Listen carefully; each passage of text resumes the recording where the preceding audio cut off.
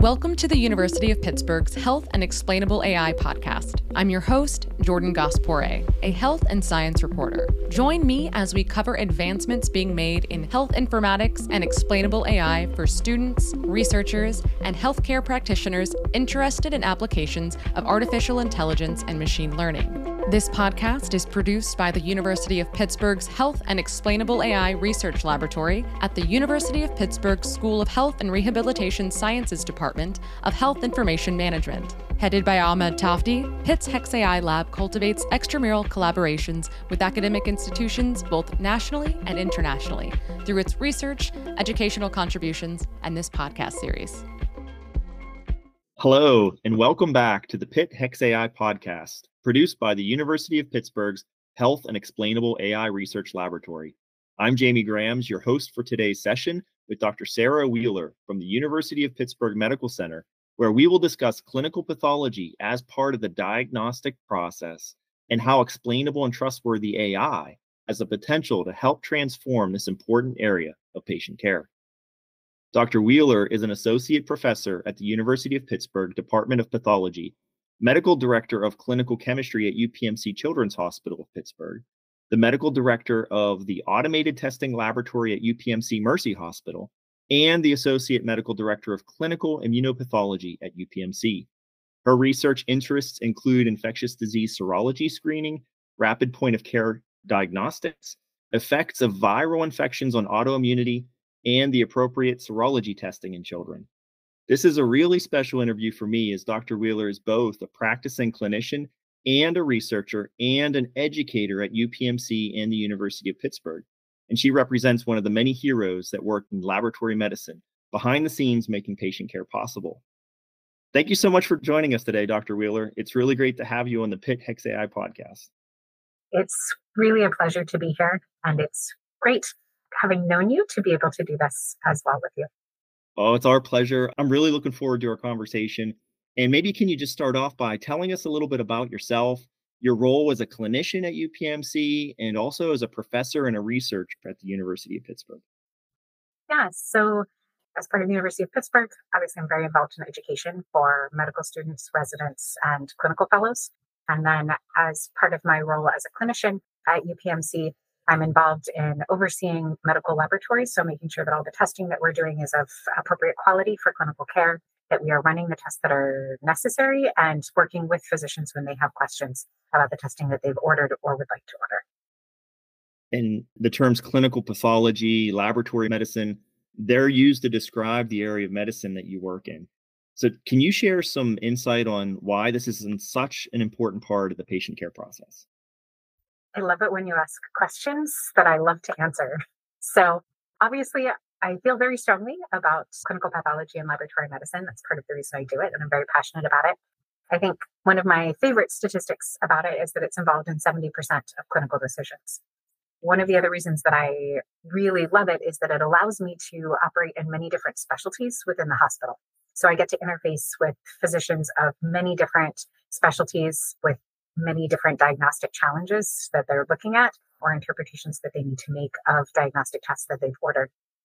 And because we're involved in 70%-ish of clinical decisions, it's really important that we're providing high quality data to our clinicians that is the same kind of day after day. Most of us have looked in our little, My UPMC app or whatever other healthcare program we have, that we're opening the app and we're looking, oh, this is what my cholesterol was 2 years ago, and being able to trend important things like HbA1c for diabetics over time and having that be reproducible is of the utmost importance for all of our health, really.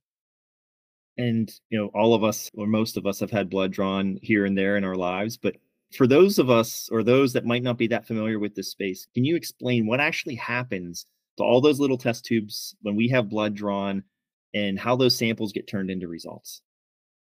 Definitely. So first, all of those little test tubes have to get to some laboratory that can test them. And that happens in really interesting ways. So we in medicine often have the best technology of 1985. And one of our major ways that we transport those tubes is still by pneumatic tube. The tube stations that they used to have when you did drive-through banking, we have those on the University of Pittsburgh campus and UPMC. They actually run under Fifth Avenue. So occasionally you'll see Fifth Avenue pulled up. Our pneumatic tubes run under there.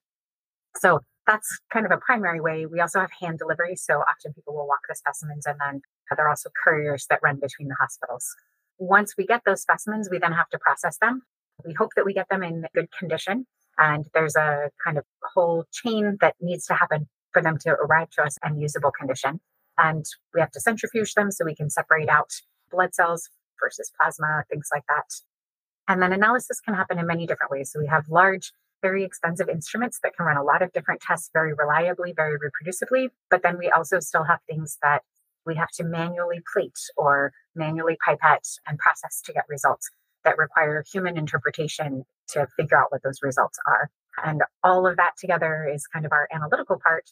And then we still have to make sure that those results get back to the clinician and are interpretable to the clinician, which can be kind of the tests performed at different hospitals can be different. And so we have to make sure that we're harmonizing those results for interpretation. So it sounds like there's a lot of technology being used within the clinical laboratory. Robotics, maybe automation. What kind of a role do those things have? So if we look at laboratories maybe 20 or 30 years ago, they were mostly people doing what we call manual tests. So they would pick up the blood tubes themselves. They would pipette blood out of the tubes themselves. Everything would be people doing it. We've reduced errors and to some extent reduced our workforce by implementing robotics. We use a lot of informatics to make things work, to make sure that the patient that we drew the blood on is properly identified and connected to their results. And all of that happens in kind of these robotic systems. It is a little amazing to see all of the tubes that come in, and we can just take those tubes, which are barcode labeled. You'll see them when they draw your blood, putting the barcodes on them right on our line for it to read the barcode and connect to people's EMR, which is very impressive. Well, it's really cool having you on today's podcast as both an expert when it comes to clinical laboratory medicine, but also as someone highly interested in science like artificial intelligence. And it sounds like you have a lot of experience with both informatics, with automation, robotics, and also AI. So did you think that when you were studying chemistry back in your days that you would become experts in these interesting areas of innovation? I have to say no. So when I had my first position as a medical director, the thing that I always tell trainees is I didn't expect that 50% of my job would have to do with data. It wouldn't actually be necessarily the science or anything else. It's just like managing the data. So that was definitely not anticipated, but it has definitely been an area of growing interest. So, we've done a really good job with the robotics side of things and with automating the way testing is performed and the way we receive specimens. But we've been maybe a bit behind the curve on managing the data that we produce. We produce very high quality data that's very structured. So it lends itself very well to AI, machine learning applications, but we haven't necessarily done a great job of capturing that part of it. So in the kind of like pre-processing, processing, post-processing scenario or pre-analytic, analytic, post-analytic, we've kind of not done as well as we could in the post-analytic part of it. Well, it's impressive to see where the laboratory is today in terms of adoption of informatics, of automation, and knowing that trustworthy AI is a key area of interest and focus for you. Where is laboratory testing on the adoption curve of leveraging AI today? And what are some key opportunities where you think it can make an impact? Yeah, so I'm pretty sure if the curve includes negative numbers, we're in the negative numbers. That's an exaggeration. We do actually have a reasonable amount of AI built into our analytic systems. So there is kind of a lot of processing that happens behind the scenes on these very large automated systems that involves AI. In terms of AI that is directly interpretable to patients, we're very behind the curve. And I think there are a lot of medicine in general is very behind the curve. There is no room for error here. We have within laboratory data, there's a lot of data missingness and often with reason. And that is in and of itself a hurdle. Imputation that does not always work well with laboratory data. And then we also have a lot of built-in biases in our healthcare system that affect our ability to apply machine learning to kind of outcomes. And then kind of, I think that the other challenge that we run into is that it's a regulated space. And so all of the tests that we run are regulated at the federal level. And that means that we have kind of specific hurdles that we have to overcome if we're implementing anything that will, as an outcome, end up in the patient's chart. So all of those things limit our ability to kind of treat this like a startup mentality or like a fail fast mentality. But that said, we have an awful lot of opportunities for using that data more wisely. So clinical decision support is a major area where we could be doing better. We were already using some AI to improve workflow within the clinical laboratory, but we still have a long ways that we could go with that, and a lot of things that are underway to improve the quality of the results that we're providing from the clinical laboratory. From a clinical decision support standpoint, really, we know that one of the top contributors to burnout among physicians is interacting with the electronic medical record. And we definitely don't help that when we give them this enormous spreadsheet of patient results. And often it's sheet after sheet of patient results coming out of the clinical laboratory. And we should be able to reduce that for them. There are, many scenarios in which there are specific things that clinicians are looking for, and they have to order a dozen tests to figure out which one of those applies to what they're looking for. So we don't necessarily need to give them all dozen of those tests. We just need to tell them which one is the one that's of interest to them. So that is a way that we could both help patients and help reduce physician burnout, as well as our frontline clinical workers. So great insight as always. And even though that we're in the infancy stages when it comes to maybe clinical pathology and use application and use of AI towards clinical diagnosis, it's an area of interest. A lot of individuals doing research in this space, including yourself. And I was wondering if you could share maybe some insight on some of the research you've done, I believe around the topic of patient-specific reference ranges or some other projects that you or even maybe some of your peers that are doing that you're interested and excited about. So there's a lot being done at the moment. So a few things that we kind of are already using within laboratory medicine. A lot of the work that's currently being used is focused on images. So when we're looking at blood cells for hematology, seeing what the morphology of the blood cells are, there's already approved technology that leverages machine learning that looks at that and works on that. There are also a lot of laboratories that have developed algorithms to help interpret the results of mass spectrometry data. There are also in microbiology, there are several algorithms in use to help understand so often when we plate patients' blood or other body fluids, we're looking to see if they have some sort of microbiota growing. And there's already technology that can help kind of screen those plates. So a lot of that's being done. And where I think we have a lot of room to grow is summarizing multiple inputs, results, and things that we can bring together to provide a human interpretable answer. There are also a lot of risk scores currently available, which use laboratory data. For me, specifically, and kind of a place that I've started working is in, as you mentioned, reference ranges. So there are kind of two sides of that. When we're looking at patient results, when you hop into your app, something will show up red or will flag as high or low. And the kind of behind the scenes thing that happens is that we look at what happens to healthy people when they get that measured and determine what is kind of a normal distribution around that. And we take that normal distribution and apply that and call that the reference range. And if patients are outside of that, they get flagged as high or low, which is often why if you're flagged as high and you're just outside the range, your physician says, don't worry about it. That's why, because we're working on a normal distribution. And we can use machine learning to help us in looking at all of the patient data that we have and comparing that to what's known kind of in the textbooks for a normal distribution, and leverage machine learning to kind of impute from the patient results how accurate that reference range is for our patient population. And that's been really helpful because populations vary greatly across the US. The population that we serve in Pittsburgh is very different than the population of my colleague in Houston, Texas. And so that allows us to account for things like vitamin D is much lower here than it is in Houston, Texas. Go figure. And because of the sunshine, because we don't get sunshine. Texas gets sunshine. Higher vitamin D in Texas. And another side of that is that, when we're looking at infectious diseases, we often have thresholds that we use. And in some populations, those thresholds are not always accurate. And we have not had a good way to look at that. But because we have now access to large amounts of patient data, we can actually adjust those thresholds for specific populations, whether they be low prevalence populations or whether they be, say, children who have different immune responses when we're looking at serology testing. And you mentioned children and also just in general, if you could just explain what is a reference range? How is it established? And how does it vary for, say, somebody like pediatrics with the care that you oversee at Children's Hospital? Why is a unique reference range so different and important? Reference ranges are really your comparison to what we're considering to be, quote, normal. And we establish normal or healthy by ideally taking a very large sample size of people who have been documented to be healthy for whatever particular marker we're looking at, and then measuring their marker to see what does the distribution look like for this particular marker in healthy people.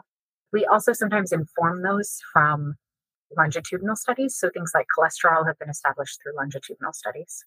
And it's very important. Some markers change with age. And so if you think about markers of bone, they're going to be changing a lot as children are growing. But then once you get to adulthood, you would expect markers of bone turnover to become somewhat stabilized. And then as people get older and they start to have some changes in bone structure, we expect to see those change again. And so having specific ranges that are physiologically pertinent or that are biologically relevant are important.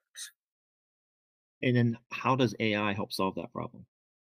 You can think of this a little bit like those terrible calculus problems that you got where you had a bag of sand and the sand was like leaking out at a continuous rate. So when we're looking at the biology, really markers are changing because the biology is changing. And often when we're implementing reference ranges, we're kind of arbitrarily saying, okay, up to 7 years, your biology is doing this, but 7 years plus a day is changing to this other thing. Implementing machine learning or AI allows us to actually model that whole biological process instead of creating these arbitrary thresholds that change from one day to the next, which isn't really how our biology changes usually. So, Dr. Wheeler, there's a lot of talk these days around the concept of the lab-developed test and how that might be regulated in the future. Can you just explain what the lab-developed test is and what potential freedom that gives laboratories today to be able to deliver the services that are needed for the community they serve, and how that might ultimately be an opportunity for AI as well? So laboratory-developed tests mean that an individual laboratory, which is under a federally licensed medical director, can develop a test that they use on their patients that come to see them. This is a really critical area of clinical laboratories. So it's important to understand that all of these laboratories have someone who is very capable, competent, and certified to be running the laboratory, and they must sign off on any laboratory developed test that's happening in their space. Because of that, we have the ability to run tests that are not on these large instruments that are specifically FDA approved. So for very common tests that have very defined chemistry, we have FDA approved tests for those. For things like mass spectrometry, which is an analytic technique that allows us to separate out essentially small pieces of protein or whatever other marker you might be interested in, and identify it very specifically by its mass, as the name indicates. There are almost no FDA-approved tests that you can run by mass spectrometry, but there is a wealth of information about best practices to use in it, and it's really the primary way that we actually do confirmations for urine drug screening. It's one of the primary ways that we look at very low levels of hormone, particularly in children, or Children's Hospital, I should say. And those tests are critical for us to be able to provide timely care to patients. They are regulated by being under a medical director, and those give us an opportunity to also use AI. So when we were talking about clinical decision support, that is a piece that could come in as the AI to provide clinical decision support could be considered a laboratory test and a laboratory developed test. And then we could use that to provide information into the EMR based on all of the other testing that the patient had run. Additionally, in mass spectrometry, where we're looking at multiple pieces of protein or markers at a time, AI, there have been algorithms that have been developed that help to interpret the results that are coming off of that particular assay as well. Thanks. And Dr. Wheeler, thinking about the future and hearing that the field is challenged with less and less medical technologists becoming available to work in this area and potentially having to leverage innovation in the future, whether it's AI or advanced robotics, what do you think the future of laboratory medicine could look like? I think there there was definitely a point maybe 20 years ago where we thought that if we fast forwarded to 2025, we would have a clinical laboratory that had almost no people in it because it would be all robots. I think that we are, to be honest, always going to need people to facilitate these systems and to handle the outliers. But I think as robotics and AI improve, I think we will see that we need fewer people to be able to, because we will have fewer outlier cases. And with the fewer outlier cases, we will need fewer hands to resolve those. But I don't think that we're going to need fewer people to interpret results, because I think that's still going to be an area where we're going to need people, because any AI that we implement is going to need to be explainable. So we're still going to need people to help to interpret those results. How many years out do you think it'll be before one of your coworkers in the laboratory will be a robot? I would say right now, many of my coworkers in the laboratory are robots. So the large instruments that we run on are really amazing. We have hundreds of tests that we run within the large central lab in Oakland. And all these tubes come in that just have barcodes on them. We put them on this assembly line that runs through, and it shuttles them where they need to go, whether that's to an instrument and it runs 20 tests on this one tube of blood, or shuttling it somewhere else so it can go to a different floor of the building. So I would say I already have robot coworkers. I would also say that, we are all often relying on AI as we look up what's the latest research on something that we got a question about, or those are things that are already happening maybe half the time that we pick up our phones, to be honest. Thanks, Dr. Wheeler. That was great. So maybe given the importance of reporting accurate information when it comes to healthcare and laboratory testing, it also ties into the concept of explainable and trustworthy AI. And the goal of the Pitt HexAI laboratory is to help make healthcare better through the power of explainable AI. So what are your thoughts on the role of explainability when it comes to leveraging AI in laboratory medicine? Yes, please. We're kind of anything that we're implementing, we really do need to be explainable, because we have such a low threshold for error. With that low threshold for error in medicine comes the need to be able to understand how the AI is making its decision, so that we can also quality check it. If we understand the decision making that's happening, that allows us to make sure that, say, the population that's going into it is still appropriate. So our patient populations can change over time. And so when it's explainable, that helps us to be able to monitor if there are changes in the patient population and if the model is still accurate for our current patient population. So, Dr. Wheeler, reflecting on your career, are there any defining moments or specific experiences that helped to shape your journey? And are there any key people maybe that you'd like to call out or recognize as either being an inspiration or a key enabler of what you've been able to do and achieve? That's a really great and difficult question. So I don't know that there have been a lot of defining moments as such. So there was definitely a point when I was finishing up my PhD work and wanted to do something clinical and wasn't sure kind of what to do, that this amazing postdoc, Xiaoying, was talking to me, and she got some results back from some prenatal genetic testing that she'd done. And she noticed that they were signed by someone who had a PhD, not an MD. And she looked into it and saw that there was this whole field of laboratory medicine, and she passed that on to me, which got me into the field of laboratory medicine. So that was definitely a change in career path from what I had been considering. I think I was really, really lucky to train in my PhD with an amazing MD surgeon, Jennifer Grandis, who she's an absolute force of nature. She has done so much in her career and mentored so many people. And her care for patients and how research can affect patients, I think really pushed me in the direction of diagnostics.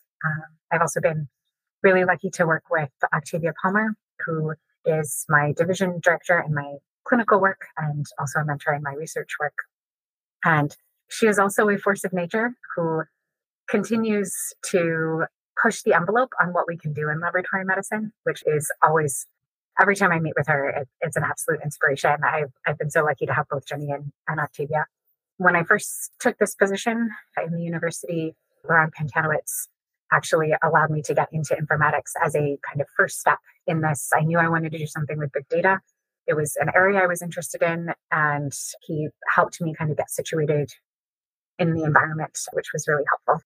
And then I've been really lucky to have lots of collaborators and people who've believed in me that continue to keep me engaged and interested. Shannon Haymond out of Chicago is somebody that's helped me figure out what it can look like to work on AI and laboratory medicine. People across the university that continue to collaborate with me have also been really inspiring and engaging. And then I think probably the biggest one is my dinner conversation. So I'm very lucky to be married to someone that works in big data. And Brad has been definitely a sounding board for me to say, I have this crazy idea. Is it even possible? And usually the answer is it is possible, but not in the way you think it's possible. And to kind of continue to listen and brainstorm with me, and we get new ideas from each other, which is always awesome. You mentioned Dr. Octavia Peck-Palmer as being a force of nature, a couple others. You yourself are also a force of nature, and you've been an up-and-coming leader throughout your career, not only in your roles at UPMC and University of Pittsburgh, but also working within industry and within global scientific societies in leadership roles like the Association for Diagnostics and Laboratory Medicine, or the former AACC, and the International Foundation for Clinical Chemistry. So given everything that you've already accomplished with your roles in patient care, with educating others as an associate professor, or even your research, are there any big aspirational goals that you hope to someday achieve at some point during your career? That's a great and difficult question. I think I do this because I find it really interesting. I always get to learn new things. I'm always getting to push into new knowledge domains, which I love. And it's useful. Like I feel that what I am doing is helpful for people. And I think that's really the goal, is for me to be able to continue contributing in a way that is helpful for patient care and is helpful to my colleagues as well. And for those that might be following in your footsteps, students that are interested in doing research, are there any areas of clinical laboratory medicine or the science that you're involved in the research where you would recommend looking into that might be an important growing area for projects of interest? Oh, there are so many areas right now that people could be involved in. So there are a couple of ways to come at it. So basic science, definitely there are people investigating new biomarkers. That's a bit of a long road, to be honest, but we already have a ton of biomarkers that are FDA approved in full clinical use, for which we have years and years of data that can be correlated with clinical outcomes or with other clinically important correlates. And I think the sheer mass of that data means that you can find, a disease state that you're interested in, a marker that you're interested in, kind of any area of medicine that you might be interested in, and talk to a specialist in that area about what their kind of current challenges are, and then use all of the data we have in that area to figure out how to improve the diagnostics that are happening there. And that's going to apply to 70% of medical areas, to be honest. That's great, Dr. Wheeler. And another thing that you made me think of that you've shared with me in the past that I really thought was enlightening and I appreciated was the potential for AI to help address social determinants of health and socioeconomic disparity. Can you just share some perspective, your thoughts on what might be an opportunity for us with AI in that area? Definitely. So I think I don't need to emphasize how big of an issue this is right now in our healthcare system. And because we house data that is based on people's specimens, we have an opportunity to make a difference in some areas. And part of that is because in laboratory medicine, we also work directly with clinicians to also help gate the testing that is happening to make sure that the appropriate populations are receiving testing, that we're not disadvantaging one population over another. And I think AI has particularly generative AI right now, has a real opportunity to help us in sorting this out by looking at outcomes compared to testing and how that can be unequal and how that can be biasing the care that people are receiving. So given the objective nature of lab testing being directly associated with a patient's health, as you mentioned, and also disease-specific outcomes, and that coupled with all the structured data that lab test results offer, it seems like AI should be a really great complement to laboratory medicine. So from your perspective, what do you think some of the biggest challenges are that we're facing that's holding laboratory testing back from leveraging AI? So I think that the primary answers are the same 2 to 3 things that hold us all back at some point from the things we want to do. So the infrastructure, we generate a lot of data. It goes into a lot of different systems, and we have to get all of those systems to either talk to each other or load all of that data into a single repository. And that has been a challenge that is just now being overcome by large healthcare systems. And we also need resources. That's the second thing that basically everybody runs into. I think part of the lack of resources is that there's this inherent difficulty in accounting for what the value of AI will be and what the value of machine learning can be in laboratory medicine. We're not necessarily great on documenting the value of these things. And so as we improve our ability to document what the value is going to be, I think we will see that our resources can also increase, and that there's a lot of value to be had in patient care, in quality of testing, and in operations, to be honest, that we still aren't getting to.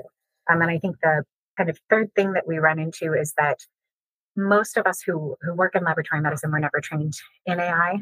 There's kind of a handful of people that were maybe CS undergraduates or had some other kind of introduction to AI earlier in their careers that have been able to apply it to laboratory medicine. But we have kind of this gap right now in people who already have the necessary background in AI and can apply it to laboratory medicine as a domain specialty. And we're working on changing that through our professional societies and through people that we're recruiting into laboratory medicine. But we really do have a gap in that right now, and it's a great place for students to get involved and create a mark. Well, that's fantastic. I can tell you from my own personal experience, it's been great learning from you over the past few years. And it's been a really great pleasure talking to you, Dr. Wheeler. And thank you so much today for spending some time with us to explain the important role that laboratory medicine has to patient care and the potential impact that explainable and trustworthy AI can make. Thank you so much for having me, Jamie. It's been an absolute pleasure to collaborate with you. And I have to say the feeling is mutual. I've learned a lot from you in the last few years as well. Well, thanks. So this concludes today's Pitt HexAI podcast interview with Dr. Wheeler. We hope you enjoyed the discussion from the University of Pittsburgh and UPMC. This is your host, Jamie Gramz, signing off, and thank you so much for listening in. Thanks, everyone, for tuning in and for following the show. The Health and Explainable AI podcast is produced by the University of Pittsburgh's Health and Explainable AI Research Laboratory at University of Pittsburgh School of Health and Rehabilitation Sciences Department of Health Information Management. I'm Jordan Gospore. Thanks for listening.